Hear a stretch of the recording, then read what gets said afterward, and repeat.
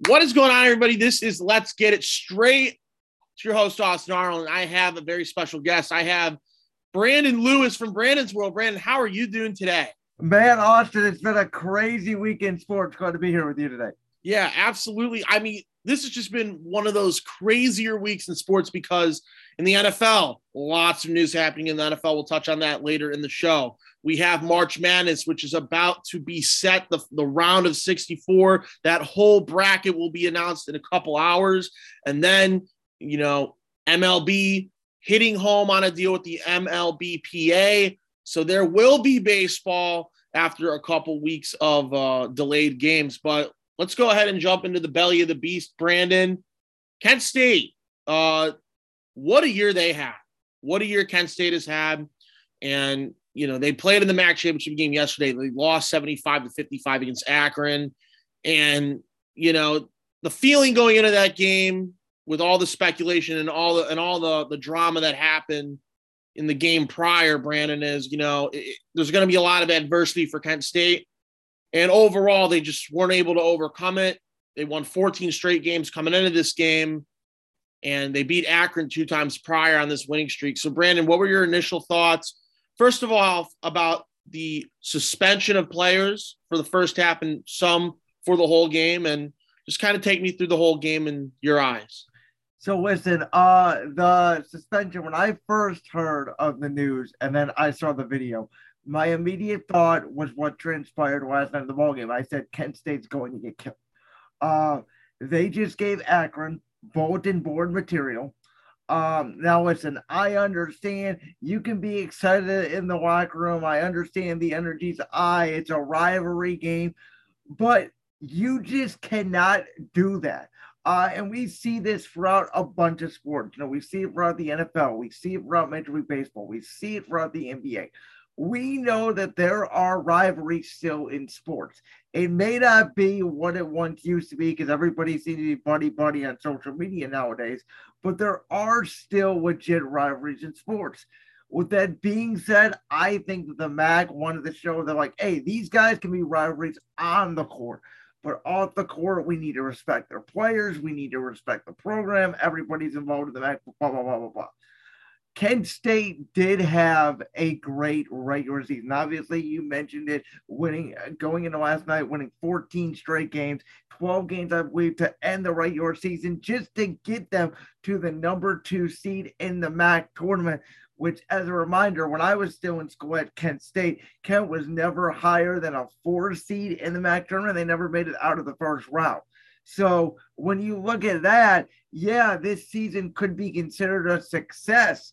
But I could argue that last night was not very good for the program.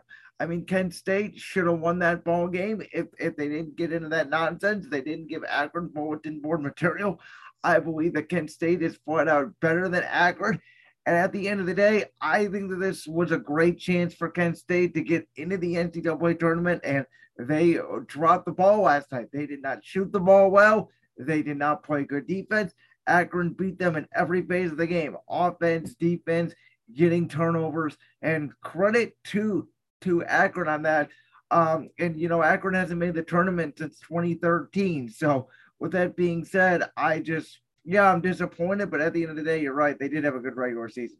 Yeah, and for Kent State, let it be known that when you win 12 straight games to win the regular season, when you're kind of already back against the wall before that winning streak, because it wasn't looking good. When you lose to Central Michigan, who was one of the worser teams in the MAC this year, obviously they made it in as an 8 seed and almost beat Toledo in the first round or the quarterfinal, excuse me. Central Michigan they were able to turn some things around later in the year. Regardless, though, for Kent State, their backs were against the wall. It almost just seemed like the entire year until that winning streak, because the winning streak was kind of like the last-ditch effort to maybe get in the tournament. Now, I want to jump right into the game because, I was at the game yesterday. I wanted to see Kent State win just as much as you did. We both know each other through Kent State's Black Score Radio.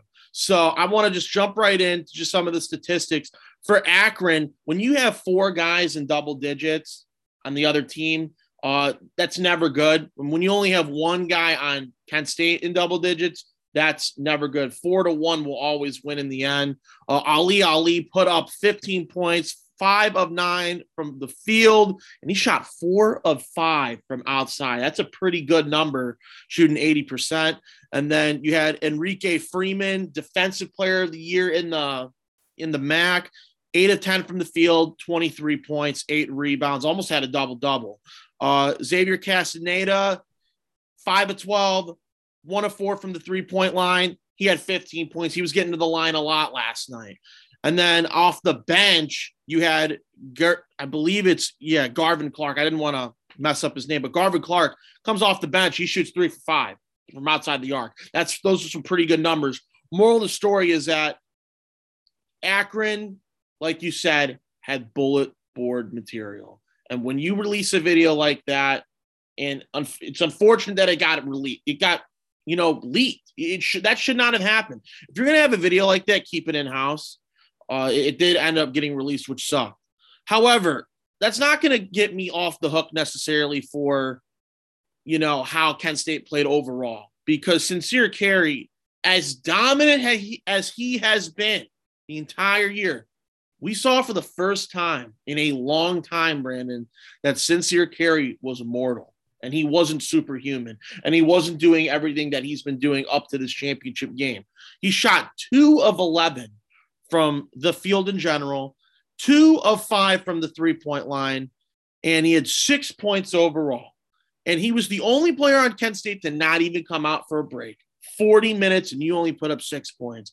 Now, I'm not going to give him a hard criticism because, again, he had a lot of turnovers. But I also feel like a lot of those turnovers were in large part to 2 things. Number one, there was no Malik Jacobs in the first half. Hero ball. When you try to play hero ball, you try to compensate for too much. And I think it just kind of got away from him. And number two, I think with all of the pressure leading up to this game, Akron knew that for a third game this year, it would be extremely hard for Kent to win. And this is where I'm going to ultimately say this is why Akron won the game. If you were to give me 7 days out of the week, and if you were to give me 2 coaches to choose from, but I have to choose one, am I going to take John Gross or am I going to take Rob Senderoff? And as good as Rob Senderoff has been all year, and trust me, I have had my criticisms with him. I'm probably the most vocal person at Kent State that has called for his firing or resignation multiple times on air. But last night, he was outcoached. And he had a great year. But John Gross, he's been a head coach of Power 5 schools, Brandon. When you have that pedigree already on your resume, he just got outcoached. The team got outplayed. And ultimately, Kent State just couldn't win in the end, falling by 20 points. But, Brandon, it was a great year for the Golden Flashes. Let's not take anything away from them. What are your final thoughts, I guess, just on the whole Kent State season? And do you think they make it to the NIT at this point? The crazy thing is it's hard, right? Because it's hard to evaluate a team when you're really, maybe a real like a 4 or 5 seed in a usual MAC tournament, and then you go on a winning streak that vaults you up to the number 2 seed. You've been playing so well, obviously you expect to win that game. To your point, I thought Coach Senderoff, I thought this was his best year coaching. I've had my criticisms of him as well. To be able to get that locker room to turn around after that bad loss early in the season, get them to the number 2 seed. So was it a successful season? I think you can answer that in many different ways. I think you could say yes, because they did obviously overachieve in the regular season. But you could also say no, because when you add that winning streak, when you have that momentum, and you have one of the best players in the MAC, maybe the best player in the MAC, and a guy who's averaging over 20 points a game in the regular season in Carey. I mean, there's teams like Duke and North Carolina and these big March Madness teams that don't even have their best score in 20 points a game. So to your point, I thought Carey did play a lot of team hero ball last night. I thought that Akron outcoached Kent State last night. There was a lot better ball movement. I've always said in basketball, ball movement is a lot better than isolation. great teams have multiple scores, great teams can defend, great teams can move the ball. And at the end of the day, I would say this Golden Flashes team this year, was it a success? Yeah, if you want to call a success of being in the MAC tournament every year, and yes, you got to step closer. But at the end of the day, this Golden Flashes franchise has not been to the NCAA tournament since 2017. And so I think that, yes, at this point, they do make it into the NIT this season. But next season, the goal absolutely has to be the NCAA tournament. And so that is where I am putting my money at right now on this Golden Flashes team. And let's see what they can do. Yeah, I agree with you 100%. I expect this team to fully make it to the NIT. They were, Scott Van Pelt was pointing them out almost every week, it seemed like, for being just the hottest team in college basketball up until last night. But to kind of go back on your whole point, yeah, the money has to be placed on Kent State, wouldn't you think? Like this team showed us that they can win the tougher games. They just couldn't win that game. And I think ultimately it could have been just gassed out last night too. But Akron's a young team too. They're a very young team, full loaded with sophomores, one junior in the starting lineup. They are a young team. So don't expect them to go away. Like this team, they played great last night. They're here to stay for the long haul. And maybe that adds a little bit of extra motivation for Kent State. Regardless, I also want to throw this out there. John Gross has won the MAC tournament 3 times, 2010, 2012, and in 2022. And this was the first one where he won it with the Akron Zips. So congratulations to the Zips.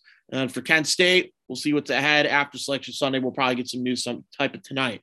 But going to March Madness now, Brandon, before we know who's seeded everywhere, before we, kind of dive into who's going to win each matchup, if you were to put your chips on the table right now, what is the winner going to look like this year? Or if you even want to give me a prediction of a Final Four. Ooh, okay. So let me give you a couple teams that I really like this year. I think Kentucky is legit this year. I think Kansas is legit this year. Now, Duke, I'm not necessarily sold on. I know that they have some great players. I know that this is Coach K's last ride, but as I've always said, Duke is kind of an untrustable basketball team.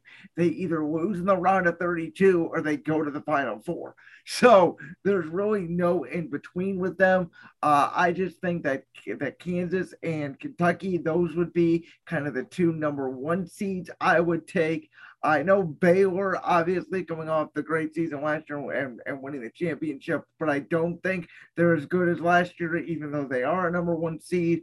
Gonzaga, definitely a team that I would look out for, but I don't necessarily think that they're the favorite. They played a lot of close games here in their conference tournament.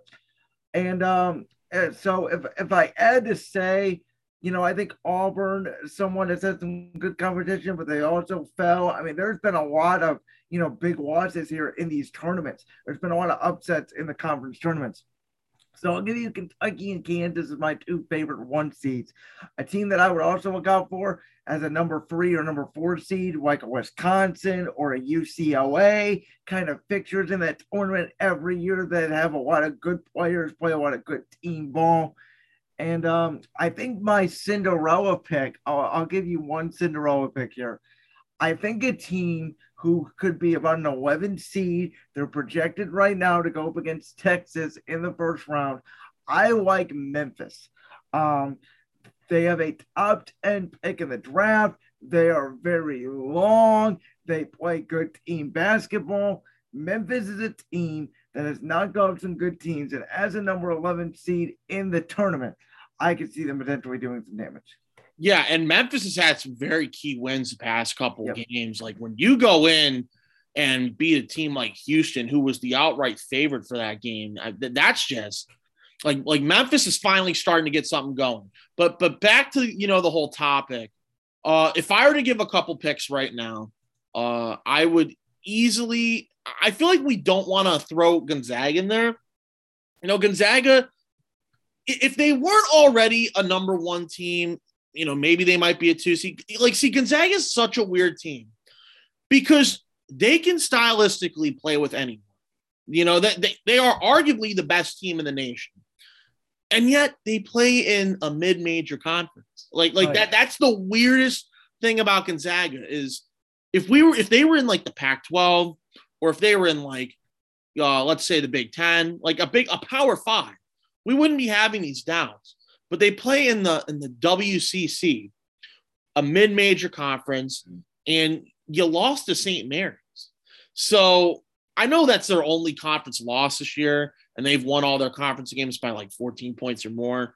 Regardless, you know, I think Gonzaga, you still have to add in there, despite how weak their schedule is. And they've tried to make an effort to get a stronger schedule like this past year. But I don't know. Gonzaga strikes me as a team that will definitely be in the Final Four in my eyes, because I just think they're going to go on a run. And I'm not going to deny Mark Few and how well of a coach he's been his whole entire time at Gonzaga. But Kentucky is really good. I like Kentucky a lot. And if I were to say that Kentucky is going to be in my Final Four, I could see it, because Oscar Tshiebwe, he is an animal. And something about Oscar Tshiebwe is when you get the ball to him in the post, he's just dominating. It's almost like Shaq reminiscent. You know, I like his style of play, and he can play absolute bully ball to essentially get his team a win.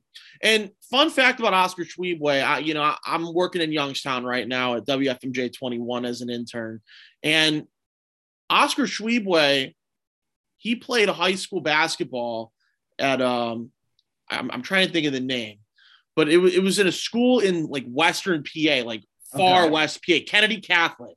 He played at Kennedy Catholic, and I've covered Kennedy Catholic one time this year, and they're all in on Oscar Tshiebwe. Like they loved what he did for them in high school, and they expected all of this from him coming into the college ranks.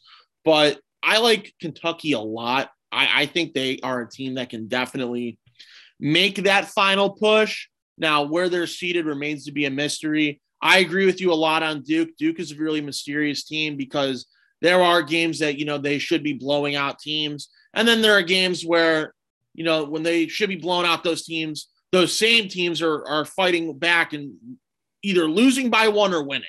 Yep. So like, I know it's Coach K's final year, and I know that it would be a perfect send-off for him to win. But all stories don't come to perfect endings. I don't see them winning at all. I mean, very rarely in sports, to your point, do we get a perfect ending. Mm-hmm. Peyton Manning winning the Super Bowl, something that made me think of a perfect ending. The greatest quarterback of all time, Tom Brady, did not get a perfect ending. Michael Jordan came back and played with the Wizards for 2 years. Kobe Bryant's first year in the league, his last year in the league, was obviously in a bad Lakers team. David Ortiz, his last year, lost in the first round to what was the Cleveland Indians that year that we made the World Series. So to me, like, Duke is a good team, but we already mentioned Gonzaga, Kansas, Kentucky, mm-hmm. Even in their own conference, you had an 8th or a 9th seed, like a North Carolina, that I think is a really good 8 or a 9 seed. If they match up against Duke there in the second round, we know that they can give Duke some problems. So I just feel like that, like, Duke is a good team. They could have 2 top 10 players in the draft, but they also just don't feel like they may have the best star power on the court, but they don't feel like the best team. And in March Madness, it's different than the NBA, where in the NBA, it's a series. It's all about star power. Whoever has the most stars, whoever has the most depth. When March Madness, it's one game.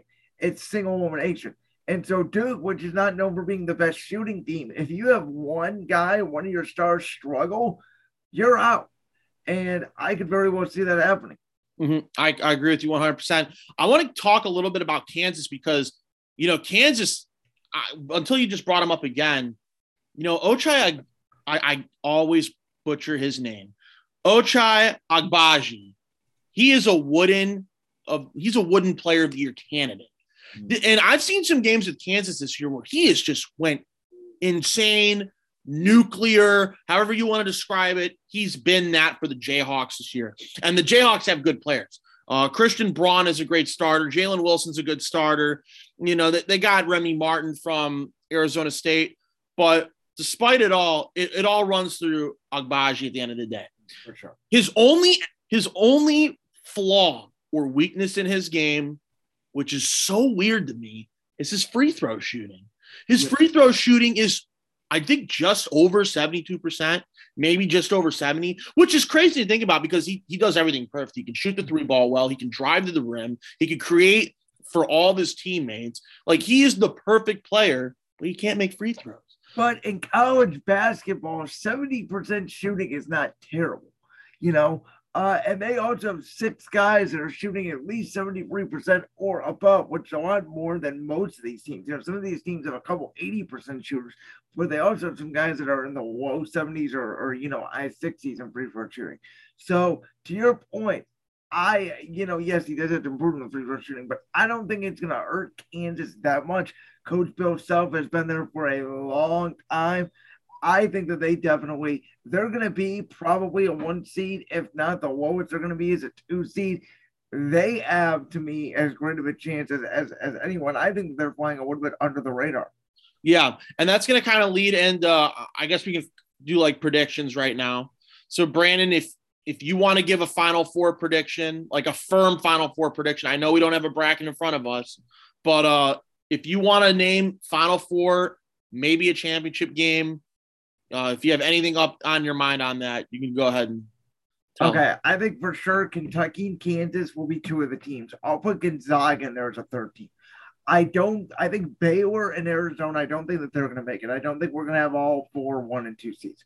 So I'm actually going to go with, I'm debating here in my head whether I want to go with Wisconsin, because I like Wisconsin a lot. They've always been a really good basketball school, a lot better than a football school. Typically, I like schools that are either basketball or football schools. If they're a basketball school, I like them in the tournament. If they're a football school like in Ohio State or in Alabama, even if they're okay at college basketball, I usually don't like them in the tournament.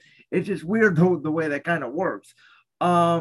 I'm debating between them and UCLA because I really do like UCLA as well. They played a lot of good competition in that Pac-12. Give me Wisconsin. I think Wisconsin's a solid team. I think they've been through a lot of competition. They're the best team in the Big Ten with a lot of good teams. You mentioned Purdue is in there as well, Ohio State, and obviously a bunch of those teams. So I will say Gonzaga, Wisconsin, Kentucky, Kansas. That's my Final Four. Okay. I'm going to agree with 3 out of those 4. I like Kentucky a lot. Put them in. Gonzaga, put them in. They're not getting the respect that they deserve for some reason, but we're putting them in. They're almost a write-in because, that roster is just insane. Kansas, put them in. I think Kansas is going far. Like you said, under the radar. I'm really sold on how well they play team basketball. And honestly, I might leak it right now. I might have them winning it all. I like Kansas a lot. So I'm going to take Kansas for all the way, and then I'm going to also take them to go to the Final Four. But obviously when the brackets come out, we can give, good assessments on who's going to go through each bracket. But I think the 4th and final team for me, I kind of want to lean Purdue because I like how Purdue plays, but also, gosh, I could be such a homer by saying this. I chose Baylor to go all the way last year in some of my brackets. I could just see Baylor making it, but I'm also very suspect on them. So I think for right now, I'm going to say put Baylor as that 4th team. But once the bracket comes out, then my tune will probably change. Again, this is just all speculation. See, I don't want to put all 1 or 2 seeds in there. It feels like to me Kentucky, Kansas, and Gonzaga are a watch. That 4th seed, you can make an argument for UCLA, UConn, Purdue, Wisconsin, Providence. Tennessee. I didn't even think about Providence. I think Providence, despite their bad loss that they had the other day, Providence has played really good. So depending on where they are in the bracket, they could have an easy path. I expect them to be a 3 or 4 seed. Yeah. No, I from all the projections I've seen, they've been a 4 seed. So I could certainly see them there. I'll run another team to you that I'm looking through my March Madness notes right now. Villanova. I believe that that's a team we haven't talked about. They're projected to be a 2 or a 3 seed. Obviously, they are battle tested in that up conference. So, I mean, that 4th seed, it feels like it could be anybody, right? Any of those top 4 seeds in each region. Yeah, and when Jay Wright's on the floor coaching, we know how well Jay Wright has his teams. I agree with Villanova, at least trying to get a sniff of that 4th and Final 4 spot. But anyways, it's going to be a great selection Sunday. And, I'll probably put some out on my Twitter when that happens of like, who's going to win it all, yada, yada, yada. But let's go ahead now and shift into the NFL, Brandon. Huge week. And I want to be the first one, Brandon, to say you were right. You were right about Aaron Rodgers. You were right that he was staying in Green Bay. When we were on your show a couple weeks ago, you said he's not going anywhere. You gave out all of the perfect details, and to little to maybe some surprise from others, $200 million, 4 years, $50 million a year makes him the richest player in NFL history in a contract.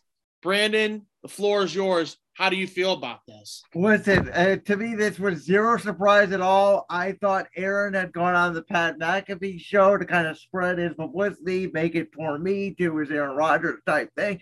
Like, who cares? They're fun interviews with Pat. I love Pat and I love Aaron. I think they're fun conversations, but I think some people bought into them way too much than I did. I feel like I have a good reading on Aaron Rodgers. And listen, before Denver made their deal, which I know we're about to get to, but do you really want to face, as I told you before, do you really want to face Derek Carr, Patrick Mahomes, and Justin Herbert 6 times a year? Or do you want to be at worst the second best team in the NFC, making $50 million a year? Like, it was not a hard choice at all. Still has the best wide receiver in football, in my opinion, Davante Adams. Really good 1-2 punch at running back with Aaron Jones and A.J. Dillon. Really good offensive line once they get David Bakhtiari back. I feel like people kind of forget that he was hurt most of this year. He's one of the reasons why their offensive line struggled. Now, their defense will not be as good as it was last year. They're going to have to get rid of Zadarius Smith. They're probably going to have to get rid of Preston Smith as well. They're still going to have Jair Alexander on the outside. They're going to be a good defense. They're not going to be as good as what they have been the last couple of years. But what Aaron is betting on here is, hey, listen, the Rams, as great as the Rams were and as great as they won the Super Bowl, we all know what happens the year after you win the Super Bowl. You take a little step back. It's hard to do. It's hard to make it back to the Super Bowl in the NFL. I don't think the Rams will be as dominant this year as they were last year. And besides that, Arizona, who knows what's going on with Kyler Murray. San Francisco, we don't know how good Trey Lance is going to be. Dallas just let go of Amari Cooper. So the NFC contenders, I mean, I know people are saying, oh, Green Bay is going to take a step back and all this. To me, I think I think Green Bay should be the favorite of the NFC to make the Super Bowl next year. Yeah. And with Green Bay just locking up Aaron Rodgers for another 4 years, I was listening to this, and it almost seems as like Aaron took this deal for a couple reasons. Number one, everything you just said. Like, you're getting the most money in Green Bay. It's the easiest division for him to play in because you're playing the Vikings, you're playing the Lions, and you're playing the Bears. 3 teams that are probably not going to even make the playoffs next year. You can maybe make an argument for the Vikings, but I will die on the hill by saying if Kirk Cousins is the quarterback in Minnesota, they're not going to the playoffs. I will die on that hill. I've seen way too much of Kirk Cousins to know how that story ends year in, year out. But, with Aaron Rodgers, it just almost seemed like he loved wanting the attention. He loved being Mr. Mysterious. And to your no surprise at all, to maybe my a little bit of surprise, he goes back to Green Bay. And who knows? Now, depending on what they do in free agency, which is about to hit next week, it's going to get interesting. I'm not going to lie. It's going to get interesting because you still have Davante Adams. I think the biggest thing that the offense needs to do, besides get all their players back from injury, you have to get a wide receiver too. Davante Adams cannot be the guy doing everything for you in the passing game. I like Jacob DeGuara as a tight end. I think he's moving ahead of Robert Tonyan. And if you should get rid of Robert Tonyan or not want him back, I'm okay with that because DeGuara has been good this year, and he showed it in the games when Tonyan was hurt with his ACL injury. But you need a wide receiver too. Now, does that mean you go out and draft a guy? Does that mean you sign a guy in free agency? I don't know. You could sign Allen Robinson, and, there could be another, Bear going to Packer, and then the rivalry is renewed, I guess, or fine-tuned, whatever you want to put it. But they need a wide receiver too.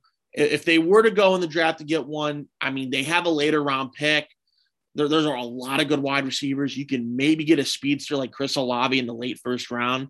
I don't know what his projection's looking like. I haven't really seen the mock drafts, but, Chris Olave is a guy where you bring him into Green Bay to play with Aaron Rodgers.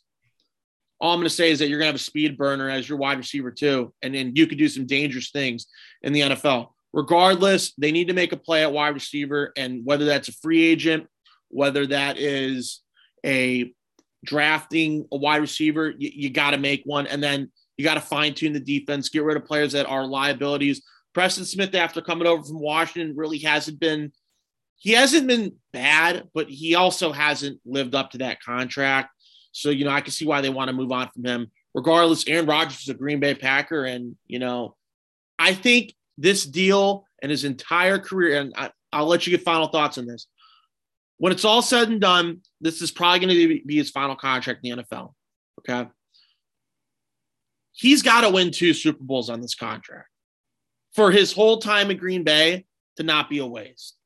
Because if it doesn't result in 2 Super Bowls, his career has been wasted by the Green Bay Packers. And I blame a lot of that on the front office, but you also got to blame some of it on his play in critical games. They're like this past year, you're supposed to beat the Niners at home. The team did not play good overall. They only put up 7 points. So, you got to win 2 Super Bowls on this contract to A, save your legacy, and B, to make this whole thing, worthwhile. I don't know how you feel about Aaron Rodgers. Obviously we all know how you feel, but at the end of this contract, what do you expect from Aaron Rodgers? So as we speak right now, I think Aaron Rodgers is the best quarterback ever to only win 1 Super Bowl. And it's weird to say it like that, but Aaron has really underachieved. And your point about the front office and the not Super Bowls, and he's only made 1 and however many years, listen, I blame a lot of that on Aaron. I know his defense was never great the years after they won the Super Bowl. Listen, he made it to multiple NFC championship games. They should have absolutely beat Seattle, and we should have got Aaron versus Brady in Super Bowl 49, which, as we all know, pretty much changed history. It's amazing how that works. So they should have made it to that Super Bowl. The Atlanta game, the game they got blown out, the game they should have faced New England again, Super Bowl 51. That team was good, and they just got smoke screened. And Aaron, even though they got blown out that game, yes, they gave him a lot of points defensively, but Aaron did not match offensively. It'd be a different thing if they're in shootouts, 38-35. That'd be a different story. You can play one on the defense. But most of these NFC championship games, they're losing they're scoring 7 points, 14 points, and that's a lot on the quarterback. And in the NFC championship game, or excuse me, not the championship, but the divisional round last year against the Niners, you're the number 1 seed in the NFC. We all want to see, and hey, listen, the Rams, yes, they came back against Brady, but I think a lot of us all wanted to see the rematch once again of Brady versus Rodgers in Lambeau. And that did not happen, and we didn't even get Stafford versus Rodgers in Lambeau because Aaron Rodgers decides to lose to Jimmy Garoppolo, and the Niners didn't score an offensive touchdown in that game. You cannot have 4 MVPs and 1 Super Bowl appearance. It's why the MVP this year was an absolute joke. It is why it's a regular season award, but it's almost a regular season participation award because no one really cares. It's what you do in the playoffs. And I agree with you. Aaron needs to win a Super Bowl on this contract. I don't know about two because I do think it's going to be really hard to win two. I think this year is going to be their best shot because I think Aaron is going to be declining. I think their team is going to be declining. I think the NFC is going to eventually get better. And there's a lot of great QB play around the league. But this year, to me, absolutely this year, whether they keep Jordan Love or whether they get rid of Jordan Love for a couple draft picks and use it to get a receiver, who knows what they do this year. Green Bay, Aaron Rodgers. I don't care about the MVP. I don't care if you have 45 touchdowns and 7 interceptions. I don't care if you have 30 and 20 interceptions. Win the damn Super Bowl. You couldn't have said it any better, Brandon. I completely 100% agree with that. You have to win a Super Bowl on this contract. That's at the very minimum. But let's now shift gears to the Denver deal because you touched on it a little bit, and now we're going to go full swing ahead. The Denver Broncos, for the longest time, Denver has had quarterback issues after Peyton Manning. If it wasn't for Peyton Manning, they don't win a Super Bowl. They just have not been able to get a solid quarterback. Well, to no avail and to many of people's surprises, they were able to do that. They were able to land Russell Wilson from the Seattle Seahawks and a lot of draft picks, including Drew Lock, Noah Fant, and Shelby Harris, all going to Seattle. And in return, Denver got Russell Wilson and a 4th-round pick. When I first saw this news, I was a little upset because, I was one of those guys that said, Russ needs to come to DC. I was all in on that. And seeing the reports after the trade, I'm like, so he wouldn't lift his no trade clause. I'm not surprised. I blamed a lot of it essentially on who the hell would want to play for Dan Snyder. You know what I mean? Like, and I still think I still think a little bit of that is, because of that. But we're going to talk on a deal that my Washington Commanders got on and got in on in a little bit.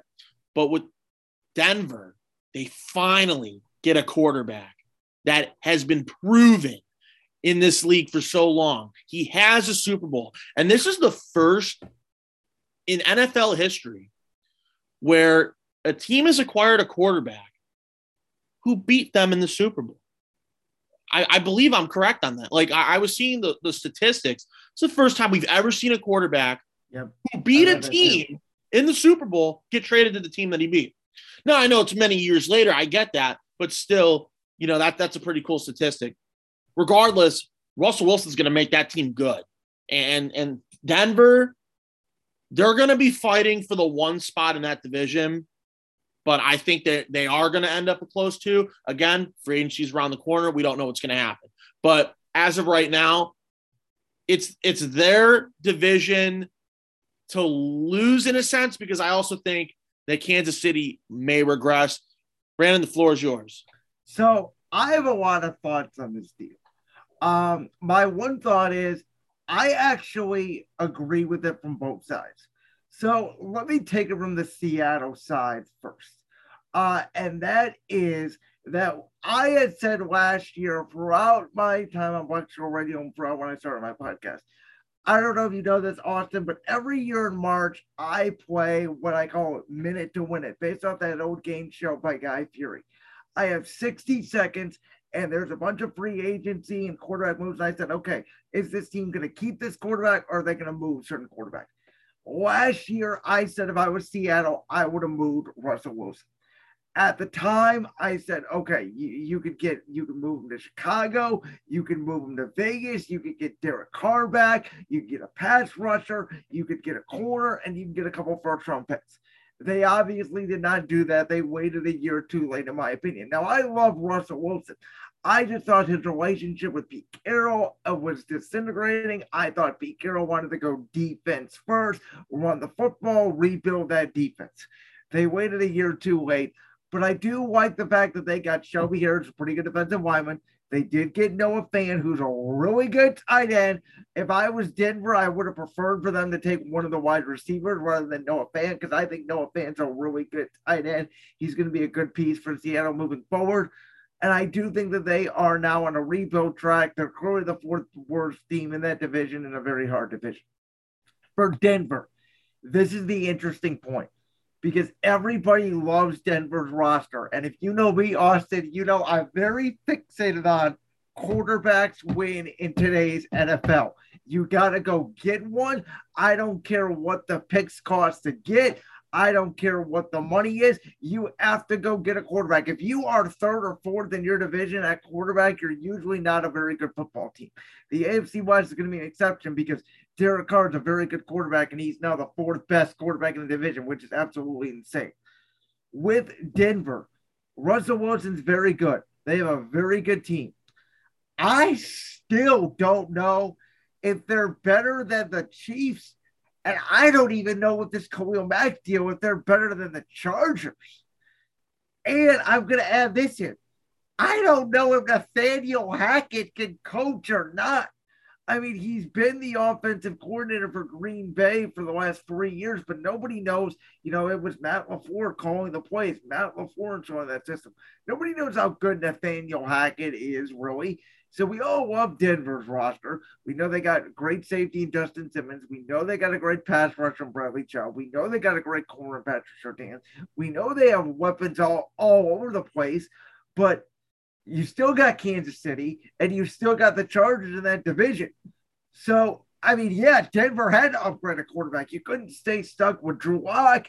You had to go get Russell Wilson. I agree with it. Swing for the fences. Though I still think you're going to be playing wild card weekend on the road. Now, could they be one of the best wild card teams of all time, like we saw Tampa Bay 2 years ago? Yeah. But they're going to have to go for a lot of competition, man. The AFC is stacked. Yeah, AFC is stacked. The AFC West is the hardest division in football. I don't care what anyone says. Now that Russell Wilson's out of the NFC West and into the AFC West is the hardest division in football. I will say this, though, and I know that this is going to be a hot take, and I know you're going to disagree with me, but I think the Los Angeles Chargers are the fourth best team in that division. I think they are. And for many reasons I will explain. Listen, Justin Herbert, in my eyes, if we're looking at what he needs to do to play better, in that Chargers-Raiders game to end the year, there were a couple, and obviously he made plays, but there were a couple throws where it's they were down into the ground. Like those are targets that you should be hitting on a regular basis.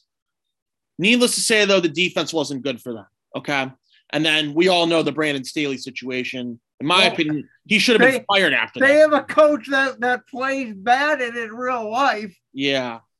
That's that. I have never in my entire life seen something egregious as that. I would have fired him after that if it were me. Oh, man. But I still think that even with the Khalil Mack trade, listen, Khalil Mack, for his career, he's been good.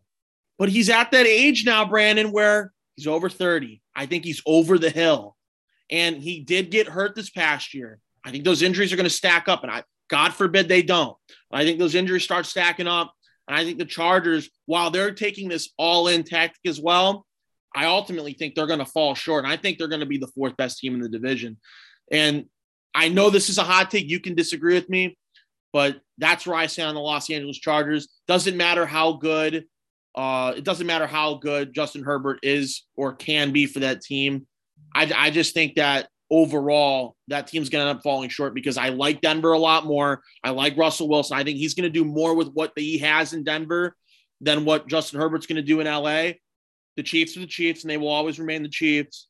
And I'm going to put respect on the Raiders' name until Derek Carr is out of Las Vegas. Until he's gone, then the Chargers move from fourth to third. But I think Derek Carr, you can't stop disrespecting him. He's a top 10 quarterback in this league. I'm gonna ride with him, and that's just kind of how I see it. But as I see it today, Chiefs and Broncos are 1 and 2. You can flip them back and forth. Raiders are 3rd. Chargers are 4th. I think I'm just higher than Justin Herbert than you. I really like Justin Herbert. There's some games that where I actually prefer Herbert sometimes over Mahomes. I'll be honest with you. I love Herbert. I think he's a lot more consistent sometimes than Mahomes. That doesn't say Mahomes great. Mahomes can throw over 500 yards if he wants to. But sometimes there's some behind the back and there's some footwork issues. And we saw it in the AFC Championship game against Cincinnati, where I'm saying, just set your feet, bro. Just make the easy throws. Mahomes can make all the throws. I think Herbert can make some of the simpler throws. And again, it's just preference at the quarterback position. But I do agree with you on Derek Carr and the Raiders. I'm not so sold that Josh McDaniels is a great head coach. That's why I'll knock Vegas down a little bit. I thought Rich Bisaccia deserved that job.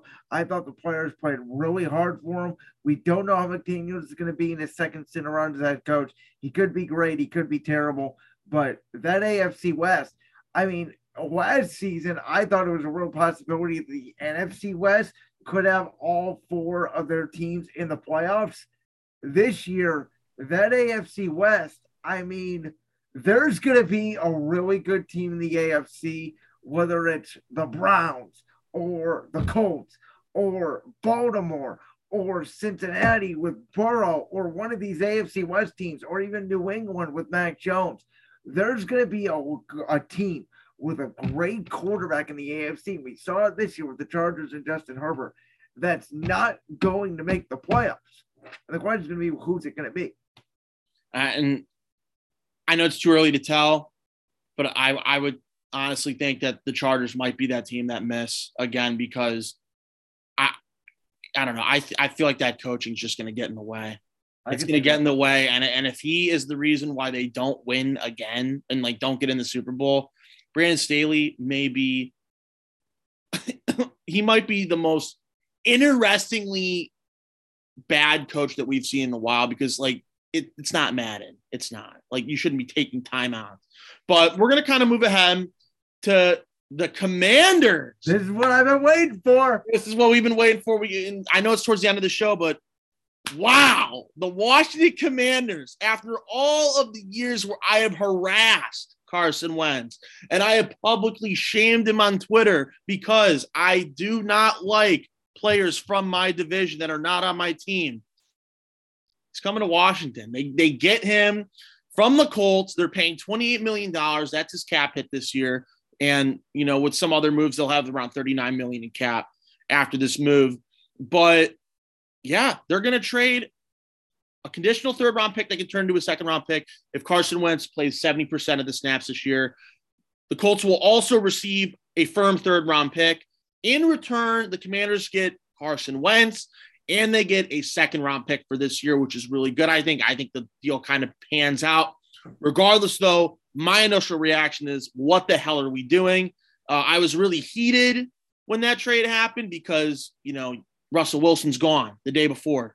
We get Carson Wentz. Like Carson Wentz. Do I really want this dude on my team who's kind of showed regression, but he kind of had a little bit of an okay year last year. So I'm not going to hold him at the stake for that. What I do want to hold him at the stake at, though, is these reports saying that he's not a good leader. If you're not a good leader and you can't take coaching well and you can't take positive criticisms from your peers, then that's just a recipe for disaster. But Carson Wentz, you know him all too well, Brandon. I'll let you get them in a second. But if there's any team that he can maybe have a renaissance with, and I did see a video on this, and this is the only reason I'm saying it. Quarterbacks are good when they have great weapons. And Carson Wentz in Philly, other than Zach Ertz, did he really have that wide receiver that he could just pass it to? I don't think he did. And this is not to shame your team at all. I don't think he had the wide receiver. Like Jalen Reagor's not going to cut it. And, you know, Greg Ward cannot cut it. I mean, Travis Fulgham can't cut it. Like, that's just how it is. Okay. He never had a receiver in Philly other than Zach Ertz, and Zach Ertz may be a Commander by next week, which would be insane. But Then you get to Indianapolis, and the best receiver that they have is Michael Pittman. Now, I'm not saying Michael Pittman's a bad receiver, but he's certainly not – he's not the head of the dragon in terms of receivers. You know, he still has a lot more to prove in my eyes to really become that number one. He is trapped. I almost messed up his name. He now is Terry McLaurin. And Terry McLaurin arguably is the best wide receiver that Carson Wentz has ever had in his career. Brandon, I'm going to let you get the floor. I think for that sole reason, with him having a guy like Terry McLaurin and another guy like Curtis Samuel, who, God forbid he doesn't get hurt, can actually play good, I think that's why we're going to see a renaissance, because he actually has a weapon that he can throw to downfield. Okay. So let me set the stage for all the Let's Get It Straight listeners out there. I have been, for the last 5 years, even when he left Philly and went to Indianapolis last year, I have been one of the biggest supporters of Carson Wentz in the Philadelphia Eagles fan base. From 2016 to 2021, I flat out love the kid. 6'5", big, strong, mobile, accurate, everything you want in a franchise quarterback. The season he had, where he tore his ACL and went down, and in my opinion, still should have won the MVP that season, was the single greatest season I have seen in my lifetime from a Philadelphia Eagles quarterback. And by the way, it's not even close. I still can't get it out of my head. And then the next year, when he comes back off the ACL, he obviously has a back injury at the end of the season, still throws 27 touchdowns and 7 interceptions. The next year, we were 5-7. There were talks about Doug Peterson losing his job, and with a depleted weaponry, and you mentioned this, but the weapons he was throwing to, his number one wide receiver, Greg bleeping Ward, a former quarterback from Houston, J.J. Arcega-Whiteside, who can't separate from the worst corner in football. Those were his top 2 wide receivers, and he was working with Dallas Goedert and Zach Ertz, who are 2 great tight ends. But we've seen now in the NFL, as great as your tight ends are, you have to have wide receivers. He carried my team the last 4 games of that regular season, played some of the best football I've seen him play since 2017. Got us to the playoffs, won the NFC East at 9-7. And then Jadeveon Clowney effectively screwed his head off, maybe forever. Since Carson Wentz got hit in the head by Jadeveon Clowney on January 6th, let's say 2020, Wentz has not been the same quarterback. And I don't know what it is, because the weapons he had in Philadelphia in 2020, yes, we still had Alshon Jeffrey, who was over the hill at that time. Yes, we had Deshaun Jackson, who was always hurt in and out of the lineup. They weren't great weapons, but there were times where Doug Peterson would scheme open good plays, and the guys would be open. And Wentz just didn't see them for whatever reason. And then, as you mentioned, there were reports out there about him being immune to coaching. Now, I did not want to get rid of him last offseason because I did not see enough in Jalen Hurts at the end of 2020 to say he could be a franchise quarterback. That's bad evaluating on my part. Now I acknowledge that.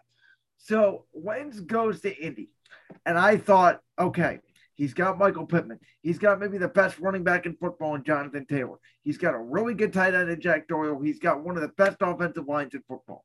And you're right, Austin. His stats were great. I think he threw 27 and 7 interceptions again. It's like his perfect stat, 27 touchdowns, 7 interceptions. I think he's done that like 3 times. The problem is 6 interceptions were in the second half in close key ball games. And there's once again a report that he was immune to coaching. He was tough to deal with in the locker room. And Frank Reich reportedly said he's not the same guy I coached in Philadelphia. And that is concerning to me for your team. Because now he's going to an organization, you mentioned it. The owner, Dan Snyder, is not a very good owner. And no disrespect to Ron Rivera. I think he's a very good defensive coach. he's not going to a great offensively minded team. They're going to still run the football with Antonio Gibson, I would imagine. They're going to ask Wentz to not make that many mistakes. And I don't necessarily know at this point. It's crazy for me to say it because he's a number 2 overall pick in the 2016 NFL draft. Is Wentz that much of an upgrade?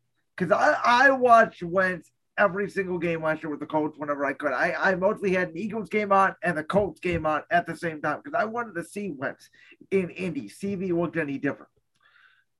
I'm really not so sure he's any different than Taylor Heineke. I'm just going to say it. I do not think, I think it's a little bit of an upgrade, but I don't think it's going to be enough to make you guys a 500 team. I still think you are third in the division behind Philly and behind Dallas. Wow. Okay. I kind of look at it like this, Carson Wentz, this is kind of like his audition. You're paying him $28 million. This is his audition. If he has an amazing year, if he has an insane year, you can maybe extend him. But if he doesn't have that insane year and it doesn't pan out in the end, next year's draft is better quarterback-wise. It's a better quarterback draft next year. And if you don't want to take a quarterback now because of how much raw talent is available, that's fine. You don't have to. You got Carson Wentz for the year. It's his time to shine. It's his final opportunity to prove if he could be a starter in this league. But if you really don't want him next year and it doesn't work out, then just move on from him. It's 1 year for $28 million. You had to make a play. I don't know. I'd rather prefer Wentz than Garoppolo because I feel like Wentz can throw the ball better than Garoppolo. Garoppolo is just a game manager, and he just makes I don't want to say he's a bad quarterback because Garoppolo's been to a Super Bowl as a starting quarterback. He's been to NFC Championship games, but I don't know. I just don't know. Jimmy Garoppolo, as of late, it just seems like he can't throw the ball real well. And there's been many opportunities where he has just misfired throws. So I will take Carson Wentz. I'm excited a little bit now because I want to see what we do.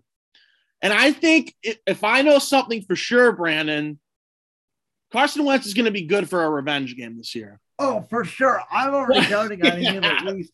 Now I will say this.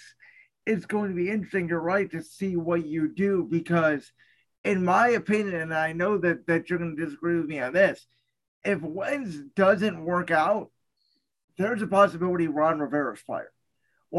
I think there is real pressure on you guys this year because, listen, Ron Rivera got there last year. He won the NFC, but you finished 7-10. It was the weakest division I think we probably have ever seen. And then last year, you turn around. It's a good year. But you know what? It felt like the same. I think it was another 7-10 season. If you guys go 7-10 this year again, and you gave up that draft capital for Wentz, Austin, it's an offensive-minded game now. That is my thing. You need weapons. It's a lot easier to hire an offensive-minded coach because if you have a defensive head coach in Ron Rivera, I'm not saying Scott Turner's a bad offensive coordinator. But if he has one good year, let's say Wentz is a good year, what if Scott Turner becomes a head coach next year? And then you're back to square one.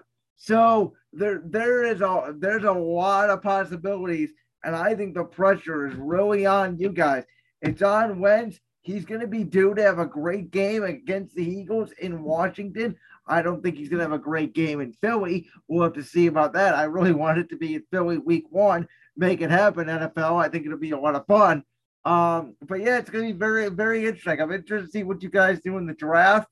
And I'm going to keep keeping an eye on the Commanders this season. Yeah, I think if for Eagles fans in particular, just overall, now that Carson Wentz is in your division again, I feel like that kind of gives a little – I wouldn't say it brings the juice back for that rivalry, but it definitely adds a little bit of flavor to the steak. It's just – Wow. I've never Wentz. liked the idea. Can I say, I think you'll agree with me on this. I've never liked the idea of signing a player that used to play in your division. It almost never works out. We've seen the Eagles try to sign some Cowboys, didn't work out. We've seen the Cowboys try to do it to Philly, never works out. We've seen Washington go after Donovan McNabb. Remember, we traded Donovan McNabb in your own division. They beat us one time in Philadelphia, and that was it. So I don't know. We'll see, but I feel like it never works out. I don't know. I feel like it could be in particular with this setting, and for what it's worth, I don't know. Carson Wentz is due to at least get that revenge game. Now, how he plays the whole year remains to be a mystery. I mean, we'll just have to wait and see. But I cannot wait for the Carson Wentz experiment as much as most Commander fans, because it's either he's going to be here for a couple more years or he's going to be gone by next offseason because of how underwhelming he played. And I think, Brandon, to go back on the point about Ron Rivera, this year his job is safe. Okay, Ron Rivera needs a quarterback. It's hard to really be on the hot spot when you don't have a quarterback. It's hard. But Vic Fangio didn't have a quarterback in Denver. He's gone. Mm-hmm.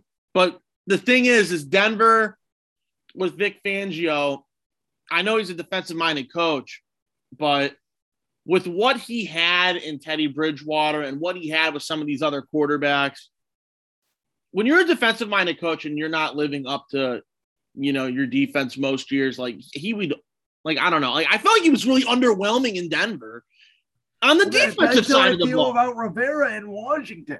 I just feel like the team is they're a little bit less better than Denver, but I mean we could say the same thing about like Minnesota and Zimmer or these other guys around the league. I mean, listen, I've told you this before. Belichick, the best defensive-minded coach in the history of the game, literally cannot stop Josh Allen in a snowstorm.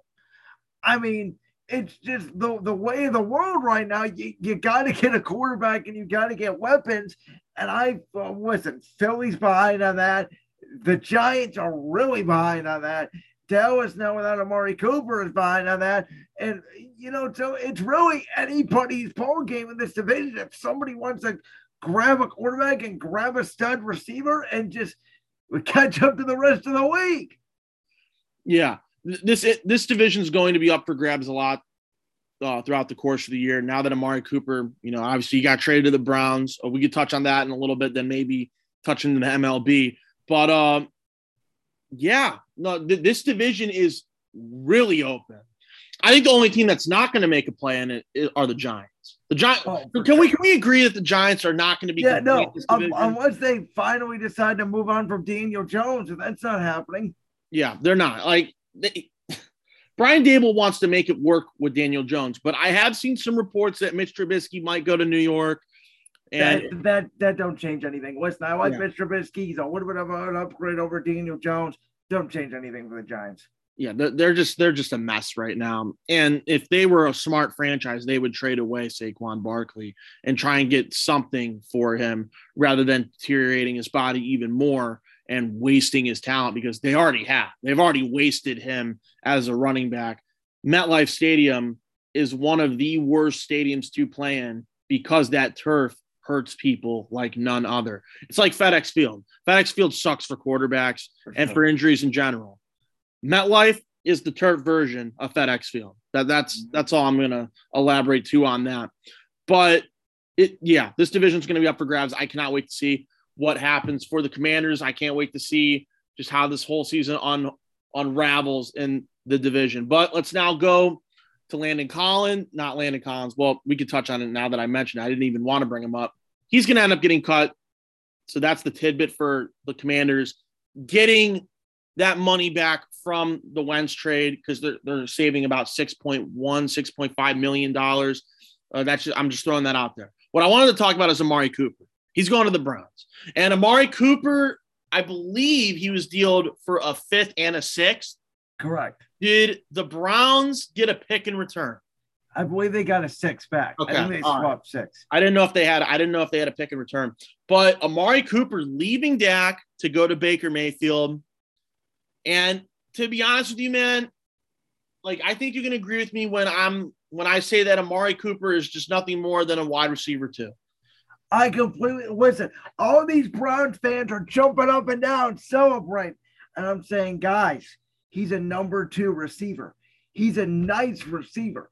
First of all, he disappears way too much on the road. We've seen him for the last 3. No one believes me, but you watch him in Dallas, when you see him go to Philly or Washington, the Giants, a completely different player.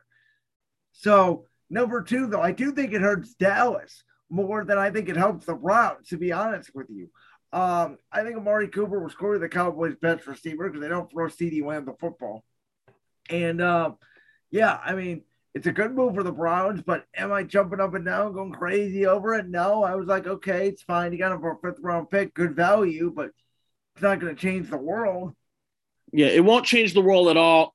And for what I've said for the longest time, and you just said it, he disappears in games. There are times where he just can't get separation. And it's just remarkable because you're paying him $20 million per year.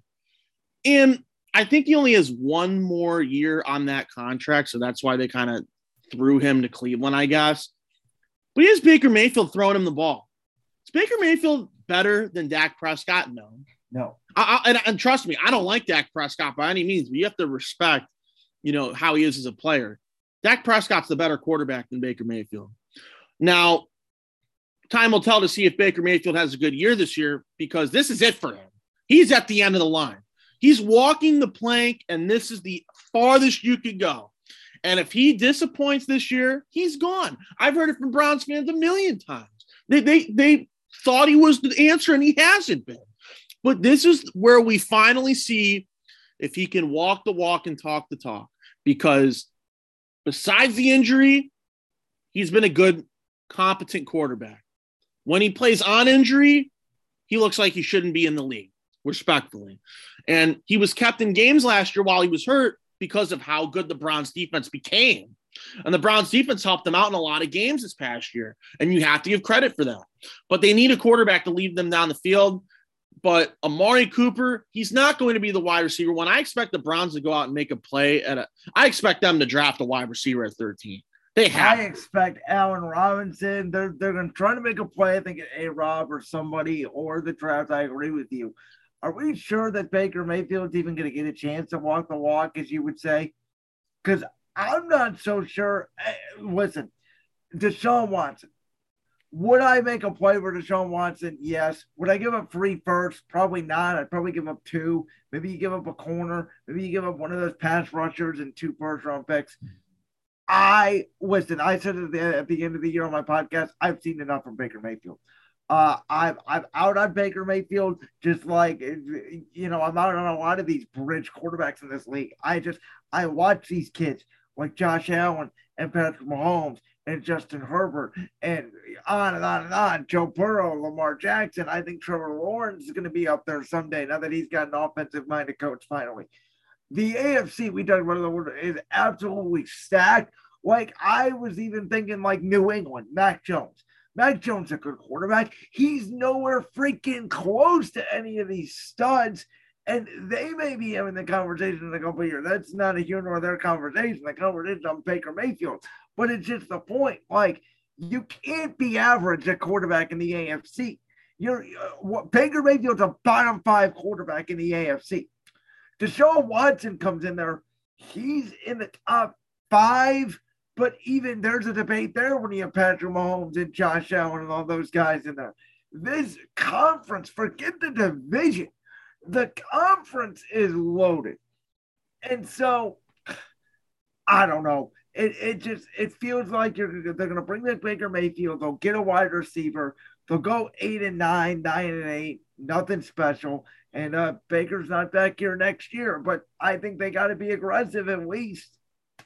Yeah, they should definitely do the homework and see if they want Deshaun Watson. And here's my only reason for why I don't think Deshaun Watson will be a Brown or just in any team in the AFC in general. He has free range to meet with these teams and lift his no trade clause. That I saw that in a report. I saw that on Twitter. Why the hell would you want to go to the AFC when you're already in it and you're thinking to yourself, NFC is wide open. It's free game. I could go to the NFC and make probably a better impact if I went to an AFC team. No, I credit the AFC's, like, they got better teams, better competition. But NFC teams, like, they're no joke as well. I mean, I'm seeing teams like Carolina and the Saints give their sales pitch to Deshaun Watson. He would be perfect in New Orleans. He'd be perfect in New Orleans. I don't know about that. I think he'd be perfect in New Orleans because the Saints, in my opinion, have everything but a quarterback. I think if you have a good quarterback in New Orleans, they're probably winning the division every year. I don't trust Michael Thomas. I'm just, I don't know. I'm not the biggest fan of the Saints. I think losing Sean Payton's a big downgrade. I don't think they're going to be that good. I can see the decline already happening for the Saints. Yeah, like the Saints, like there is a little bit of a decline. And I mean, we saw it last year. But I'm still going to stand down and say that you bring in Deshaun Watson, doesn't matter. I think Deshaun Watson will win them that division. That's the thing. He will win them the division. What about a team like Tampa? Why doesn't Tampa go out? I don't think if he does go to Tampa now. Yeah, switching gears. If Tampa made a plan, Deshaun Watson, they're winning the NFC South every year. I think the Saints and Tampa are the two teams in the NFC South that can win the division realistically. And if you add Deshaun Watson to the Saints, I think the Saints win that division. I agree. If Deshaun Watson goes to the Buccaneers are going to run that division for a good 4 to 5 years after Tom Brady left. The thing is with Tampa Bay, and it's so weird, is they have the infrastructure already. They have everything. They just need to get a quarterback. That's why I think they're personally going to make a trade for Jimmy Garoppolo. I do too. I think Jimmy Garoppolo is going to go to Tampa Bay. But Tampa Bay knows that if they wanted a guy like Deshaun Watson, they're probably going to have to give up a lot, maybe some players. And I think the Saints are just willing to do that more because of the situation they're in to get Deshaun Watson. And if Deshaun Watson paired with Alvin Kamara, paired with Michael Thomas, hoping he doesn't get hurt. First of all, if he gets hurt, it's over. I mean, that's just kind of how it is. And, the Saints, outside of Michael Thomas, receiver-wise, it's been a letdown. So if you don't have – if Alvin Kamara, hopefully everything in his legal problems go well, free agency comes around the corner, they could get a guy like Allen Robinson to help out the load. Regardless, I think if you had Deshaun Watson to the Saints, I think they win that division. Well, I agree because right now the best quarterback in the division is Matt Ryan. It's not even close. Tampa don't have a quarterback and the Saints don't have a quarterback, so they're going to have to do something. But for both of our sakes, I just hope Deshaun stays in the AFC. Yeah, but I agree with that, and I just don't think at the end of the day the Browns are going to trade him or trade for him. If they do trade for him, I could see Baker, maybe Kareem Hunt, 2 first-round picks. I'd give up Baker. I'd give up one of those corners. I'd give up Greedy Williams. I wouldn't give up Denzel, but I'd give up Greedy or one of those other corners. I wouldn't give up Hunt because I don't think Houston would take him. I think if they get a corner, then you give them like Porter Gustin or one of those pass rushers and a couple picks plus Baker. Yeah, and that, who knows? That could ultimately happen. But Amari Cooper going to the Browns to kind of, I guess, wrap it up. It's going to be interesting to see what they do at wide receiver. But if he is the wide receiver one going into next year, which I don't imagine he will, I really don't think it's that much of an upgrade, to be honest. It's a little upgrade over Jarvis, but like we said, 9-8, 10-7, somewhere around there. He will disappear in games. There will be some games where he will have 9 for 120, and then other games where he may not even register on the stat sheet. Mm-hmm. And we'll just have to see how Baker utilizes him. That's kind of enough from the NFL. Let's kind of wrap up the episode a little bit and talk some MLB. The MLB and the MLBPA, we're having baseball, Brandon. They agreed on a deal. Everything is set in stone. They're supposed to start, I think, second week of April, April 7th. So it's looking good. It's looking good. And talking about the Guardians, I don't expect them to do anything in free agency. I mean, they're not going to spend money. But, kind of giving an outlook on the Guardians this year. They didn't have the worst of seasons last year. I mean, up until, the All-Star break, they didn't have the worst of seasons. Do you expect that the Guardians have that same type of season this year? Play great first half of the season, fall off mostly in the second, or are we thinking that this is just going to be one of those years where the Guardians are going to be fourth or fifth in the division? Austin, I think you're wrong on both those accounts. I expect the Guardians to compete for a wild card spot this season, the whole way. I think when you take a look at last year, we were one game under 500, and that was, most of our pitchers were out most of the year. We lost all 5 of our starters before the All-Star break. No one's ever seen anything like it. You have Shane Bieber, Aaron Savali, Zach Plesac, Eli Morgan, Tristan McKenzie, Cal Quantrill. That's 6 quality starters, and they could even trade away one of them at the trade deadline if they need to add an extra piece. Offensively, they need to obviously do some work in the outfield. No longer having any Rosario. We'll see if Zimmer or Oscar Mercado and one of them take over one of those spots. Miles Straw taking over in center field. Hopefully Josh Naylor can come back and be the right fielder. You have Bobby Bradley at first base. I think Med Rosario will play short. We're going to see one of those kids at second base, whether it's Gabriel Arez or Owen Miller. Jose Ramirez at third. I think etching, you're not going to lose too much with Alberto Perez going to Pittsburgh and Austin Edges coming in.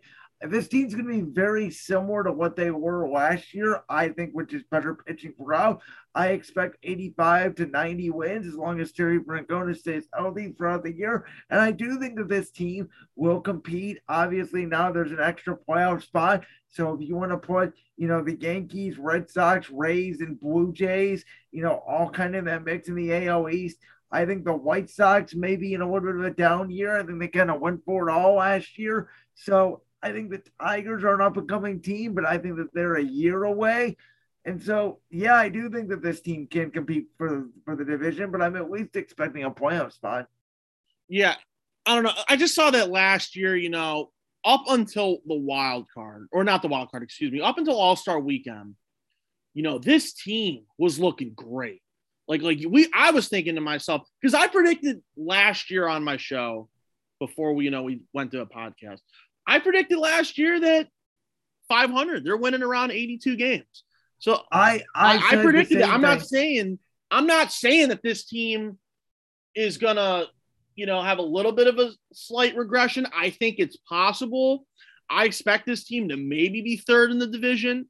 My goal, I think it could end up around 82 games again. I don't know.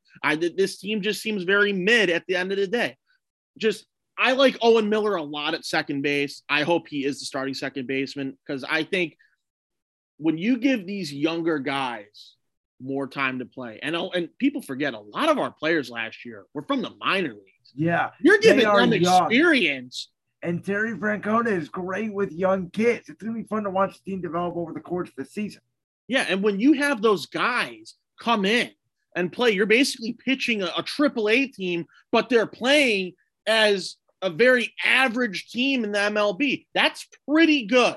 Yes. So I think if they want to take the same approach like that this year, obviously you have Jose Ramirez. He's your third baseman. He's the best player on your team.